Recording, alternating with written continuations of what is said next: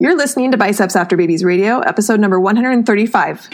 Hello and welcome to Biceps After Babies Radio, a podcast for ladies who know that fitness is about so much more than pounds lost or PRs. It's about feeling confident in your skin and empowered in your life.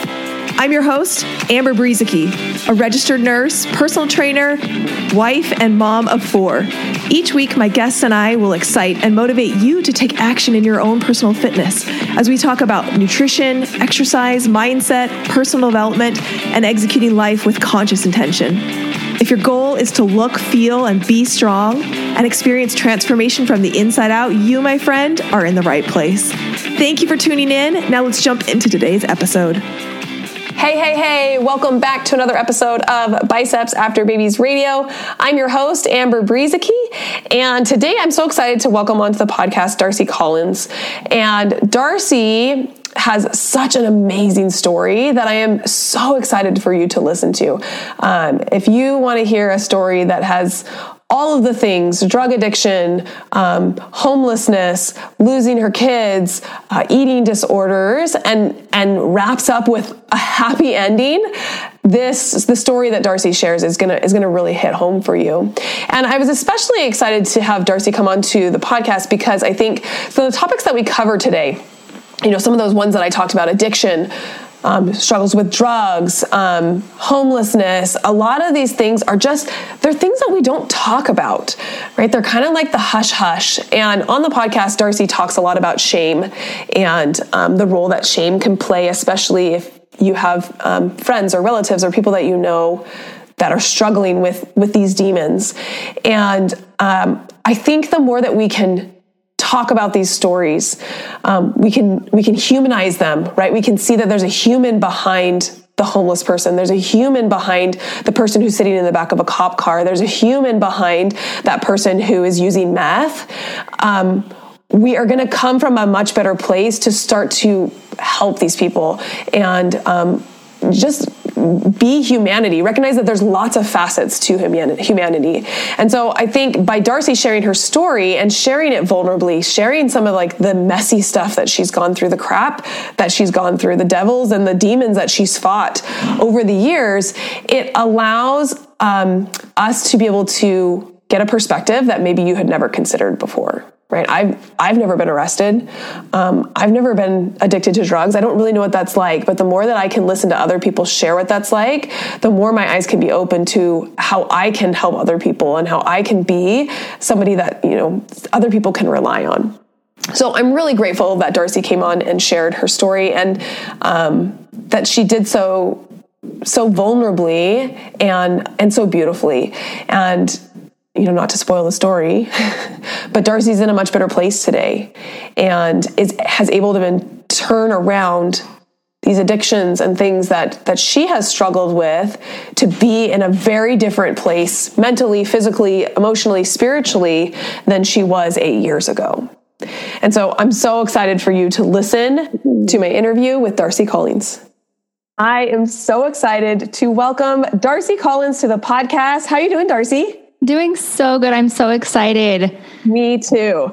Darcy reached out to me and kind of shared a little bit of her story. And I was like, yes, let's get you on the podcast to be able to share this story a little bit wider, because I think we're going to have a conversation about some hard topics today, but some really important topics and some things that sometimes aren't talked about.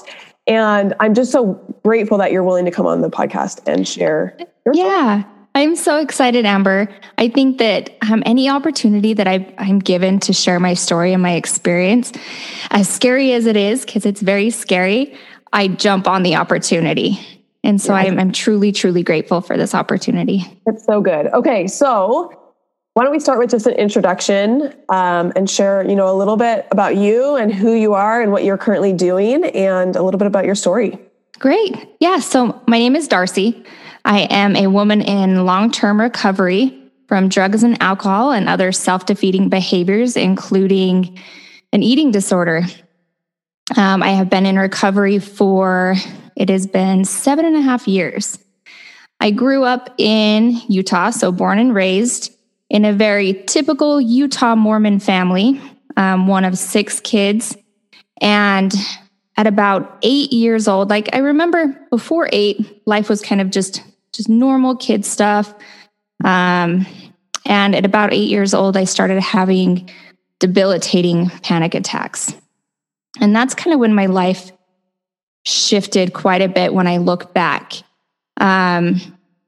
With these debilitating panic attacks, I started to isolate myself and have found food to really comfort me. I remember at about 9 years old, I started hiding food. And so I would binge, not knowing then what it was. But that's what I was doing. I would eat and I would hide food. And at about 12 years old, I had not even hit puberty yet. I was chubby, and I remember just after school making some food before dinner. My dad had walked in and just said, "Hey, what are you doing?" And I simply said, "Well, I'm hungry." And he said, "You're going to end up one of those 400-pound women on the Richard Simmons show." And I still remember being really confused at that comment. And then 2 weeks later, had my mom bring in diet pills. I was sitting in my room just hanging out, and she brought me in this, I can't even remember what they were called, but there was a box of diet pills and said, "These will help you lose weight." So that really pushed me into a place of, well, okay, so I must be fat. Like there must be something wrong with me. I remember always just feeling just not enough. I felt like I was the odd one out from my siblings. And as soon as I had hit puberty, I had shot up a few inches. And I started getting a lot of really positive attention. Like my body I always say, like my body came into its own, right, after hitting puberty. And my family seemed to respond really positively to that change. And other people, I had never had really close friends growing up. And at about 8th grade, I started building this really big circle of friends. And the boys loved me. And my sisters, I had always looked at them like, I just always had looked really like up to them. They were so pretty and they were so skinny. But so I remember thinking, like, looking back again at a really young age, like if you were not skinny and you weren't pretty, you didn't matter. You weren't heard. And that really was where my mindset was, gosh, up until I was in recovery from drugs and alcohol. I had gotten into a relationship at 15, and we got married when I was 19. At 24, we decided to start to try and have a baby, and got pregnant really fast, and my body started changing, and I started getting very swollen, and automatically that put me into a place of a lot of fear and a lot of panic. With all of my mental illness that I'd already had, I'll go back a little bit. I was diagnosed with chronic panic and anxiety disorder. I think I was 13 when I got diagnosed. And when I had my daughter, I remember the nurse coming in and bringing me a blue pill. And, she told me what it was, and I really wasn't in pain. And so I just told her, I don't think I need that, because I had this big fear of taking anything that would alter my state of mind, because I knew that it would throw me into a panic attack. And so I was always so afraid of medications, anything that would put me into a panic attack. And I took that pill, and I remember about 15 minutes later, just like thinking, oh, I feel complete. Like, this is what I've been looking for my entire life. I feel like with this, I can be and do anything. And that was a feeling that I had found quite frequently. My drug addiction was never just one thing. It went from pills to, after I had my daughter, I had pretty intense postpartum depression. And so the doctor had put me on a bunch of different medications. So I remember taking my first anti-anxiety pill. And again, that kind of that same euphoric feeling and that same feeling of, oh, okay, like I'm going to be okay. I can do life. They also put me on Adderall. And then for the next, 2 years, I was heavily addicted to pain pills. And then I was also taking antipsychotics, antidepressants. I remember at one point, I was actually talking to my fiance this morning about that at one point I was taking an antipsychotic, a mood stabilizer with Adderall and a benzo. And I would go in and I would talk to my psychiatrist and she would say, well, how are you feeling? I feel terrible. I feel awful. I'm depressed. I have no motivation. But during that time, I was also, like I said, very addicted to pain pills. Life got really, really bad, really, really fast. At one point, I was working for an apartment complex. And again, the family that I grew up in, the house that I grew up in, it was very sheltered. We lived in a bubble. You didn't talk about drugs. You didn't talk about sex. You didn't swear. And so I'm addicted to these pills. And at one point I was cut off from getting the pills. And so that panic of like, oh, I don't know how to get these pills. And I was working in an apartment complex and had access to keys and to apartments. And I remember starting to I started stealing pills from these homes. And that was, I thought, like my lowest point I could possibly hit. This man that desperately needed these pain medications, I took everything he had, and he didn't press charges. I finally admitted that I was addicted to pain pills, not really still understanding what that meant. And I resigned from my position, and he didn't press charges. At that point, I had went to my then husband and just said, okay, I'm addicted to pain pills. And we both had no idea what we needed to do or how we would confront this. From that moment, that put me into an 8-year cycle of heavy addiction. When I wasn't using, and I say when I wasn't using lightly because I was still on a lot of prescribed medications. And at that point, I started drinking pretty heavily. I had fallen back into my eating disorder habits and behaviors. After I had my daughter, I had found myself at the heaviest weight that I have ever been. And after having babies, your body changes quite a bit. So looking in the mirror, seeing just, honestly, it felt like I was wearing a fat suit. Like I didn't know who I was or who that person was staring back in the mirror. And so I had fallen back into those behaviors, started restricting quite a bit, taking diet pills amongst the prescribed medications that I was taking and the alcohol. And I started working out quite heavily. I say working out, but what working out meant to me at that point was cardio. I would run and sweat. And this went on for like I said, 8 years total was how long I was in this active addiction cycle. At one point, I'll just go back kind of just with how bad it had gotten.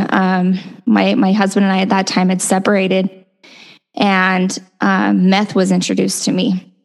And I still remember, like I said, that first pill that I took, that euphoric feeling like, oh, I have arrived. I can do life. And I remember the person that had given me the meth, she had said, just try it. This will be the best day of your life. And I tried it, and it was the best feeling that I had ever felt. And it was on from there. The run, the hustle, the have to have it. And it was a short-lived time while I was using meth. Things got really bad really fast. I had thought my eating disorder loved that I was using meth. I didn't have to eat. I didn't have to sleep. And within 4 months, I had dropped 45 pounds. I remember going in to see the doctor for a routine checkup for my medications, and she had me step on the scale, and it was 98 pounds. And I'm 5'5". And she, what confuses me is that she didn't seem very, very worried or concerned about that. But I remember when I would put my clothes on, they would fall off of me. I would go, but to the opposite of that, I would also look in the mirror and I would start pinching at my hips and at my belly, and just I was still feeling really fat. And at that point, I don't think I shared this part of my story. It was 2010 and my daughter was 5. I remember this day, I had a knock on my door and it was a DCFS caseworker. And, she had told me that it was reported that I was using drugs. And so my daughter was taken out of my home, into the care of her dad, who's a wonderful, wonderful man. That wasn't the only time that ever happened. I had 2 DCFS cases against me, and I ended up losing my rights to my daughter in 2012.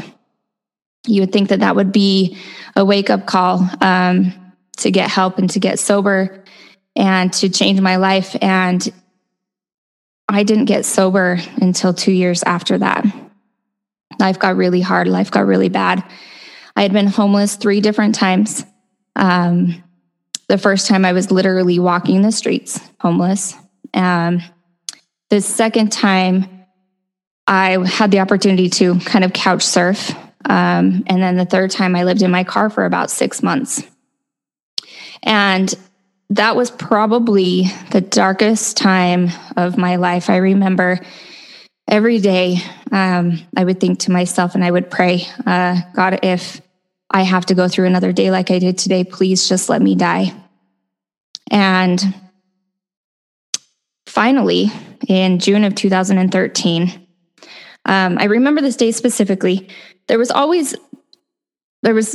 3 different times I can honestly think back and remember just feeling this intense feeling of like, okay, something's going to happen today. The other 2 times is when DCFS showed up at my door. And this day, I remember waking up with that feeling and thinking, okay, something bad is going to happen today. And going throughout my day very carefully. I say that, but I was a drug addict. And it was almost like, okay, I've got to make it till midnight. Almost that Cinderella thing. Like, if I can make it till midnight, we're going to be okay. I made it till midnight and I went out to go do one last thing and I got pulled over. And I had a lot of paraphernalia in my car and I was arrested that night. And I remember sitting in the back of the cop car having just this intense feeling of peace. Like, okay, I'm going to be okay. And I went to jail. I was only there for about 16 hours. And as soon as I was released from there, I didn't know what I was going to do. I continued to run for the rest of the day, continued to use. And I had reached out to a girlfriend of mine. We had actually had a friend that had passed away just a few weeks previously to that. He was the first person I'd ever known that died of a drug overdose. And I remember that I couldn't go to his funeral because I was not well and I was sleeping in my car. And I had reached out to her and just said, hey, this is what's going on with me. I'm now on heroin and I need help. And there's a place here in Utah. It's called the Volunteers of America, VOA, and it's a detox facility. And they have one here that's specific to women and children. And I didn't have, at this point, I didn't have insurance. I didn't have money. Unfortunately, I didn't have the support of my family financially, and that was just my perception. I had pushed everybody away so much. I just didn't have that support. And she got me a bed at the VOA and I went and I detoxed there. I was there for about 6 days. It's not an easy detox. It's not a medicated or a medical detox facility. So it's all cold turkey. And so it was a hard detox. At the 6th day, I made up some story to get out so that I could go smoke cigarettes because you couldn't smoke in there. And I think that everything that happened from the point of me going to jail, it was all just the divine intervention. It was all very placed perfectly. I left the VOA and I went back to that friend's house. She let me sleep on her couch that night. And the next day, I was out. I remembered specifically just this feeling of like my soul had been broken.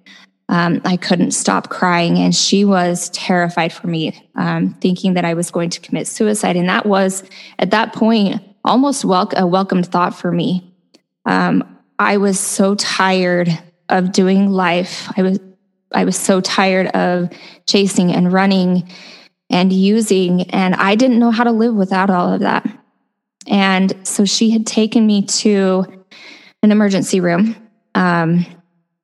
and they admitted me, so I work also in the treatment field for alcohol, or for drugs and alcohol, and for mental health. And it is unheard of that they'll admit you without insurance for as long as they admitted me. They admitted me in for 9 days.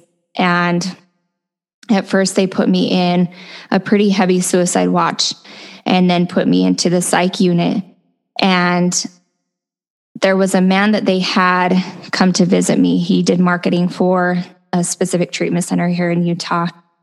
And he gave me this little bit of hope.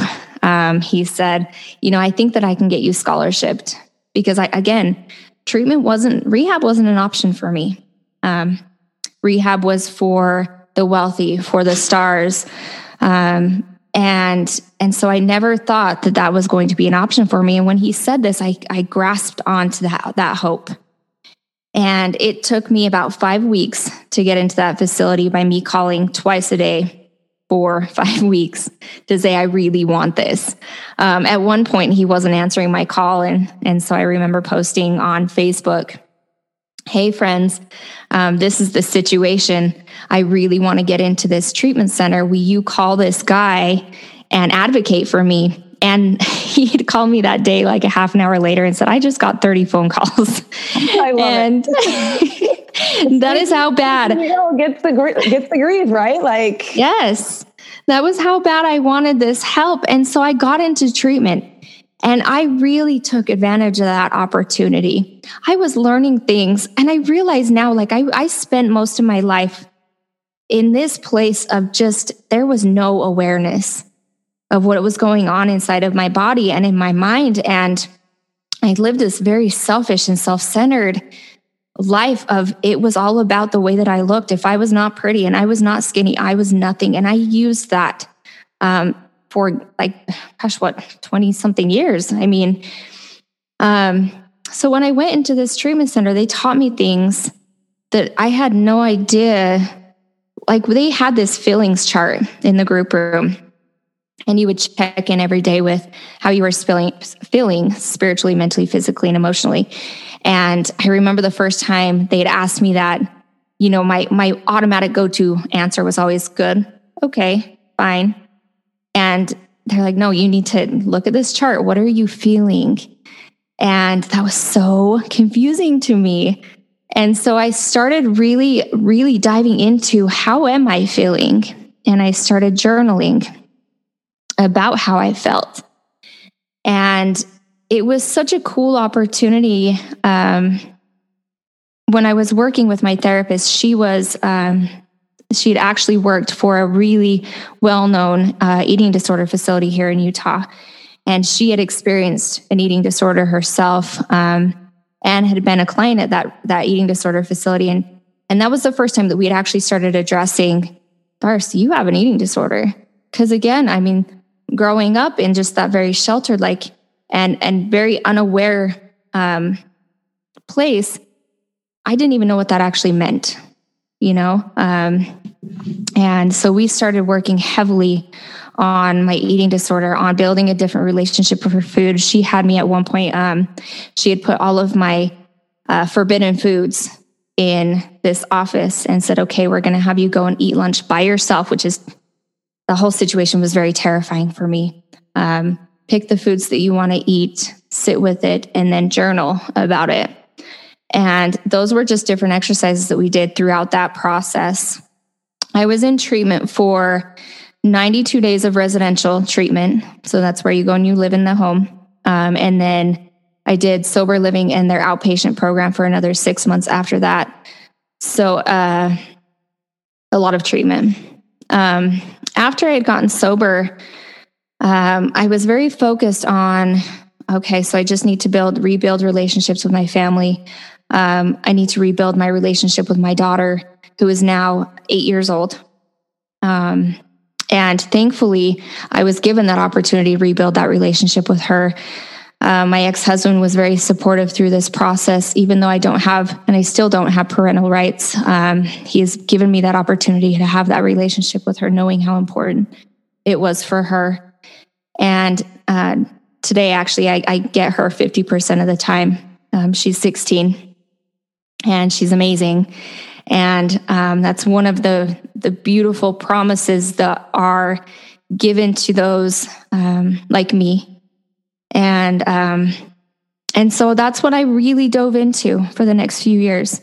My life was all about my family, my recovery. And I had gotten this really cool job working in treatment. It started out in an outpatient treatment center, and I was doing case management. And so I was helping these clients who were like me and really guiding them through the process of getting sober, finding resources to help them, and quickly moved up to a position for a women's treatment center as the executive director. And so my life had really just turned into, I'm a mom and this is my work. And I'd forgotten about my self-care, my physical self. And I had quickly found myself very overweight, very unhappy, stressed. My sleep was awful. And I started dating who is now my fiance and my business partner and my coach. I started dating him, and I remember going to the doctor and them taking my labs, and my cholesterol was really, really high. And even just having my cholesterol done, when they told me I needed to have that done, I was like, no, I'm too young for that. But I was 38. So it was a good time to do that. Yeah. So I had just gotten really unhealthy. I had fallen back into patterns of binging and restricting, very unhealthy relationship with food. And after I had gotten that test back, Danny is very, very into fitness and nutrition. He was coaching his own clients through that. He had found in his recovery, fitness and nutrition is really what drove him into the life that he's living today in recovery from drugs and alcohol. And he just said, okay, which is very scary for any man to come and approach his woman like this. He said, okay, so do you want help? And I said, yes, I need help. Somebody with an eating disorder that I have, we had to go into this very, very carefully. We couldn't trigger any of those obsessive thoughts. I didn't want to fall back into living and breathing calories and food, and then finding myself back restricting, and it was very scary. And so the way that we approached this was, I had to be very vulnerable with him. I had to communicate a lot, and we had started to meal plan and meal prep. We removed the scale completely. And he did my meals for me. And I had no idea the calories that I was eating. I had no idea what I weighed. I had no idea of my measurements. And we did this for the first time, we did it for 4 months. And that worked for me. I was eating more food than I've ever eaten in my entire life. And that blew my mind. I remember in the beginning, he would have me eating my meals, and I'm like, how am I going to make progress eating this? Like, it would take me an hour to get through one meal. And I remember just feeling so physically satisfied, honestly. Was never hungry. And this blew my mind because I had gone through these years of having to restrict in order to lose weight. And I start like the weight just started falling off again. I didn't weigh myself. I had no idea what I weighed. And at 4 months, we'd sat down and said, okay, so how are you feeling? Getting very vulnerable. Are you ready to weigh yourself and see the progress that you've made? And I was ready. And that was my first actual deficit. At that point, he started to teach me, okay, so this is what macros are. This is what that looks like. This is what you've been eating. And I started eating at maintenance. I started calculating my own calories. Again, this was all very slow process. So it wasn't me doing everything at that point by myself. I still was not weighing myself. And then after about 9 months I went on a calorie deficit, and then I went back to maintenance. We went back on another calorie deficit, very, very small. And it wasn't until I think it was about a year in, I had hit these goals that I had, and we decided for me to go on a surplus. I was ready to gain some muscle. What was cool is that I had started working out at this time, and I've never been an athletic person. I didn't play sports in school at all. And my idea of fitness was running on the treadmill, sweating as much as you can. And so anytime that I would go into a gym, I would automatically go to the cardio section of the gym. I had a girlfriend that used to work out, and I remember asking her, how does it feel to be strong? That's got to feel amazing. But I was always too afraid to go into where the weight section was at the gym. I had no idea what I was doing. And so when I started working out with my fiance, it was terrifying and intimidating. And once I started doing it and started lifting, hitting PRs, being able to, I wasn't even able to lift the barbell. And it was so empowering to finally lift heavy weights, to go into a gym and not feel insecure and about the next woman that's like next to me. Like I had this whole incredible shift mentally and physically. And so after about a year, I started calculating my own calories, my own macros. I'm at a place today where I'm able to step on the scale, usually every 2 weeks, just to see what my body's doing. I've been sitting at maintenance since December, which has been really, really cool. It has been so cool. My body has done things at maintenance calories. Like I'm eating food every day and eating at about 1,900 calories a day, and I'm not gaining and I'm not losing, and I'm seeing body composition changes, and I am sleeping amazing. And it is so cool, Amber, to have this shift. Yeah. And it feels so empowering. All I can think of, the word that I put as far as that goes is freedom. I have so much freedom, and I definitely don't do things perfect. There are some days where I wake up and I feel like I'm still wearing a fat suit. And so I have to really be very mindful on those days and very aware of my thoughts. Make sure that I'm journaling, that I am taking care of my spiritual and my emotional self. When I look at recovery, and when I look at a fitness and nutrition journey, they are very parallel. In sobriety, there are things, it's called your dailies. There are things that I have to do daily in order to be okay and to continue on sober. And so with my fitness and nutrition journey, I have implemented and combined those daily things. And I think that's really why I have been able to get to this place of being able to count macros, being able to look at my calories, being able to step on a scale and not go into that obsessive place. And that's ultimately going to take me back into a very, very dark place.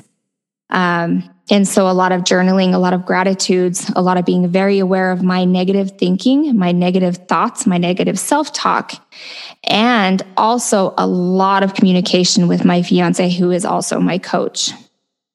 And it's just very empowering. And so that's a lot of my story. Yeah. And I mean, thank you so much for sharing that. Like what an amazing story.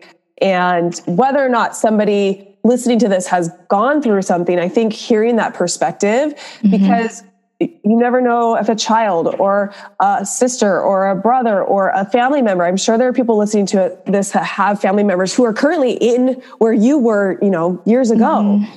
So I think my first question for you is, what do you want people to know about a drug addiction?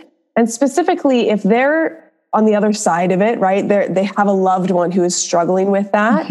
I'm curious, do you think that anybody could have helped you earlier than you were helped? Or did you need to hit that rock bottom yourself? And if that's the case, then what can somebody with a loved one who's going through this, how can they best be supportive of that person? So sadly, I look back and there was absolutely nothing that anybody could have done.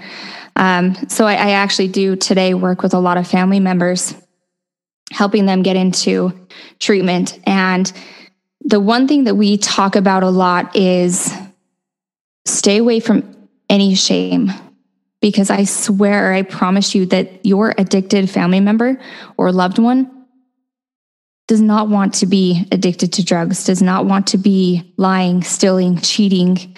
And so stay away from shame. The second thing that I would say is get your self-support. Find resources for yourself and start doing your own work, because unfortunately, the disease of addiction is a family disease. It affects everyone. Yes, you probably did not cause the addiction, but you may have contributed to it.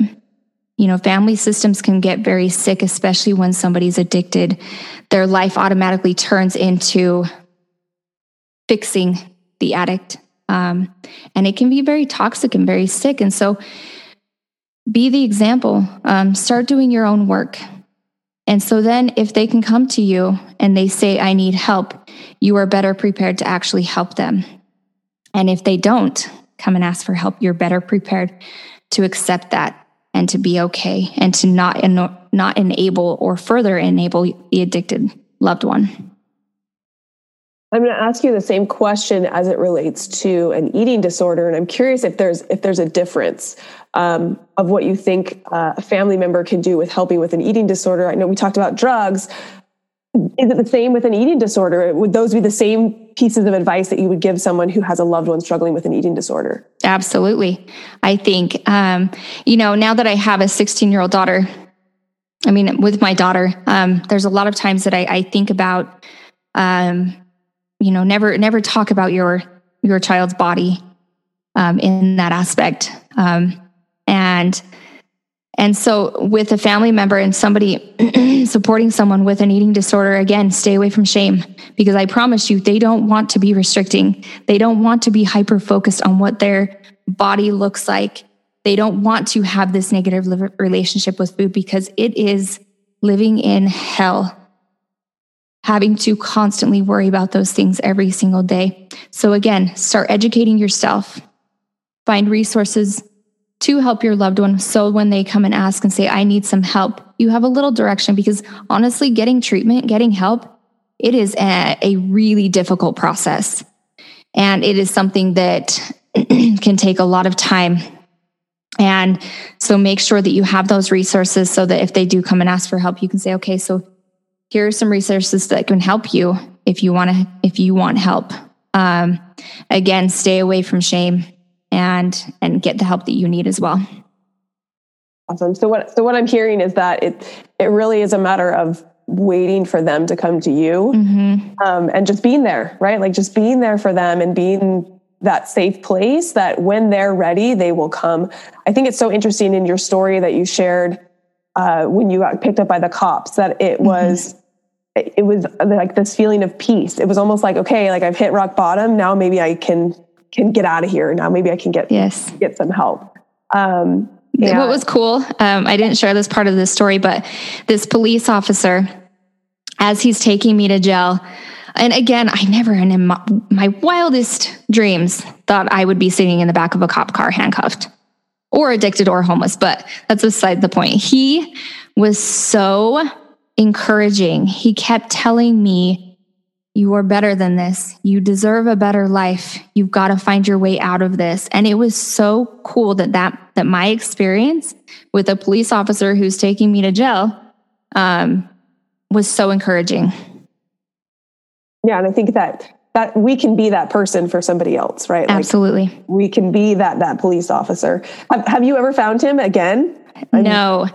I think he would love to hear your story. I know because he made such a positive impact and He was such a positive influence. It's such a dark time.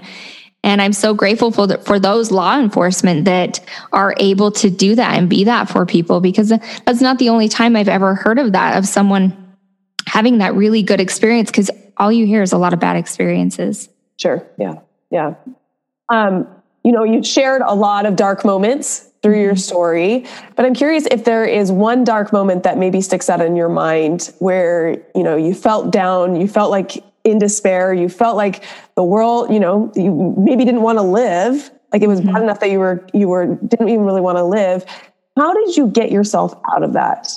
How did you get yourself out of that dark place? Or what was something that you used to be able to get into a better headspace? It was actually, that day that I reached out to my girlfriend and just said, I need help. I still vividly remember getting out of jail, and I remember driving around. It was almost like a movie moment where like everything outside had just stopped. It froze. And I was the only one there. It was the most dark, lonely feeling that I had ever had. And that was what continued to go through my mind was feelings of hopelessness, of just being tired, of just being done, and there was no way out. And I was in that place for most of the day. And honestly, I prayed. And when I was done praying, again, my prayer had always been, God, if I have to do another day like today, just let me die. And this prayer was very different. It was, what do I need to do? And when I was finished with that, I would think I was scrolling through Facebook, and I had saw my girlfriend. She had posted something, and automatically I reached out to her.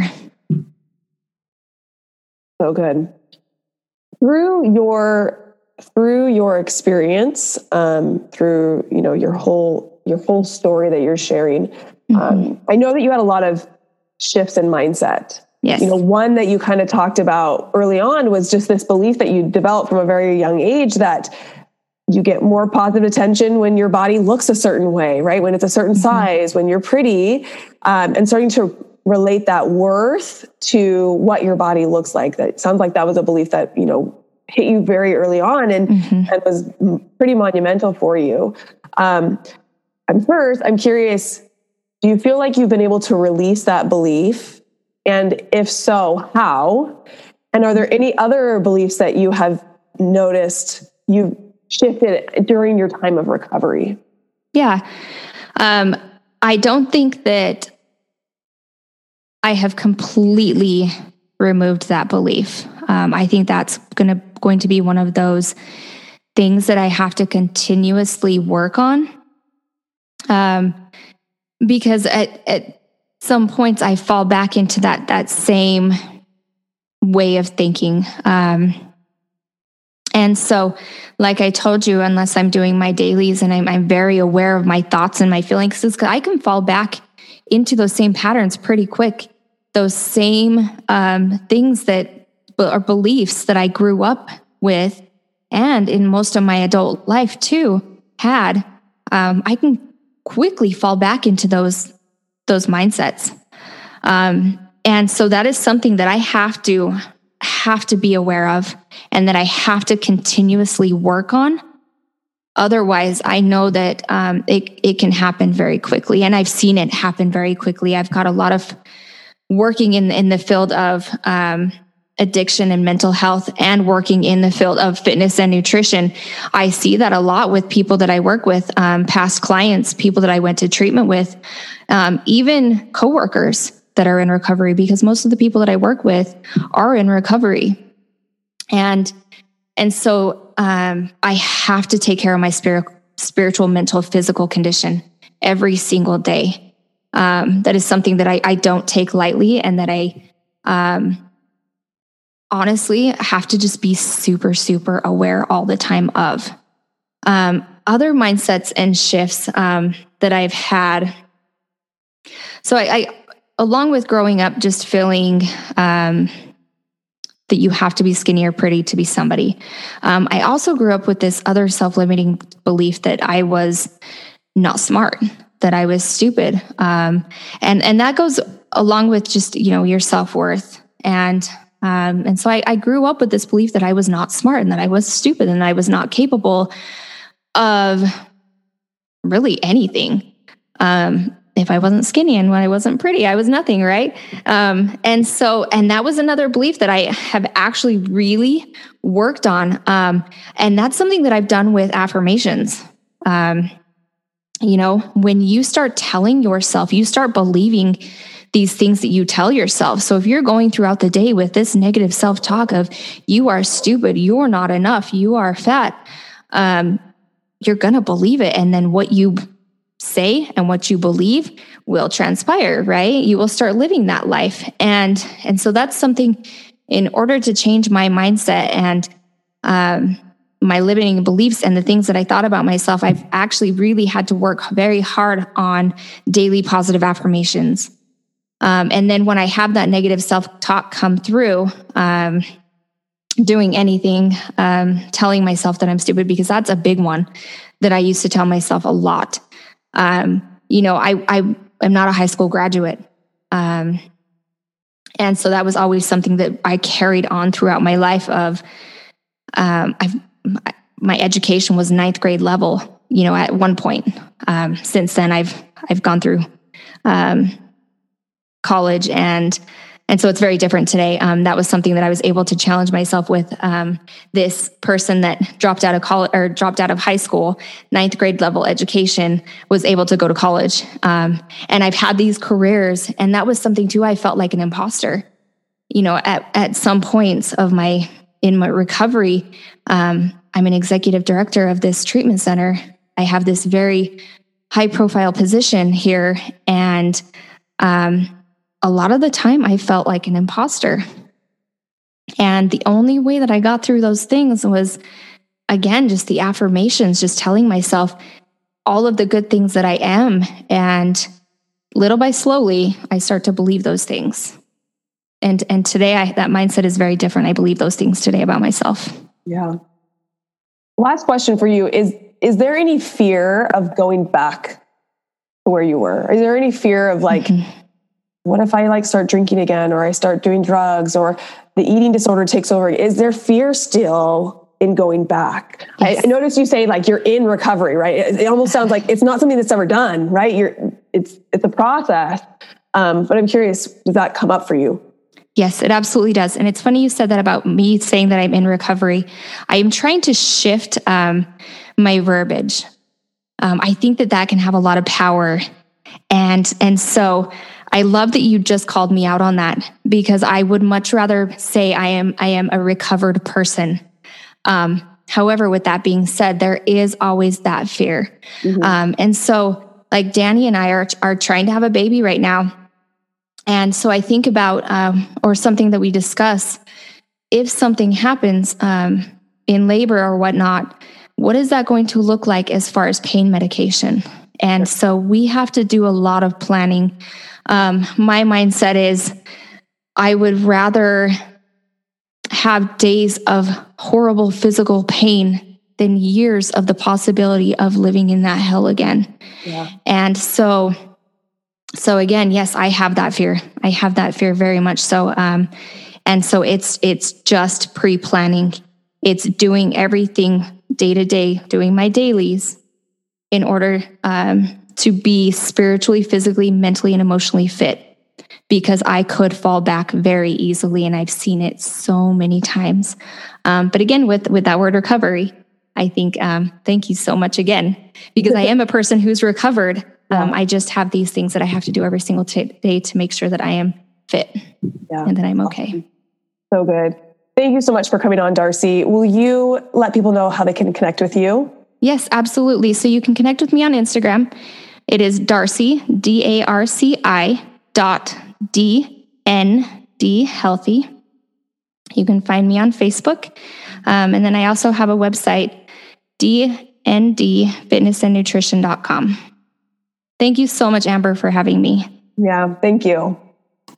I mean, wow, what an amazing story, right? Again, a big, huge thank you to Darcy for coming on and sharing her story. And for those of you who have either gone through some of the stuff that Darcy has talked about yourself, or maybe those of you who have family members who are struggling with an eating disorder, or family members or friends who are struggling with addiction or drugs, I'm really hopeful that Darcy's perspective gave you some things to consider. And I really loved what she had to say about how to help somebody if there's someone in your life who is struggling with addiction or is struggling with an eating disorder. And her advice really was to take care of yourself, remove the shame, and just be ready to catch that person when they're ready. And I think that can be really hard when someone that you love is going through something awful and is self-destructive. But coming from somebody who's been there, right? Darcy said that nobody could have helped her. It had to come from her. She had to hit a rock bottom. But when that person in your life hits that rock bottom, are you going to be there to when they're ready, are you going to be there to help them? And so taking care of yourself, looking into resources, having those resources ready when that person approaches you, when that person is ready for the change. And I just thought that was such wise advice that we can take for those of you who are struggling and having loved ones who are in those hard situations of addiction and trauma and eating disorders and all the things that are surrounding that. I hope that this was an awesome podcast for you to listen to. I really enjoyed chatting with Darcy. If you did enjoy the podcast, will you take 5 minutes and leave a rating and review on iTunes? It really does help the podcast in being able to show iTunes that people are listening, people are liking, and sharing the podcast. Those are always appreciated ways to show that you enjoy the content that I'm putting out. Thank you so much for being here. I'm Amber. Now go out and be strong, because remember, my friend, you can do anything. Hold up, sister friend. Do you love Biceps After Babies Radio? If so, the best way to say thank you is to subscribe to the podcast and leave a review on iTunes. I know every podcaster wants you to leave a review, but it's because those reviews help the podcast to reach more people. And I do truly want to know what you think. If this particular episode resonated with you, will you also please share it? Either send the link to someone who would find it valuable, or take a screenshot and post it to your social media and tell your friends and family why they should listen. Make sure you tag me at biceps.after.babies so I can hear your feedback and give you a little love. And if you aren't already following me on Instagram or Facebook, that's the perfect time to hit that follow button. Thank you for being here and listening to Biceps After Babies Radio.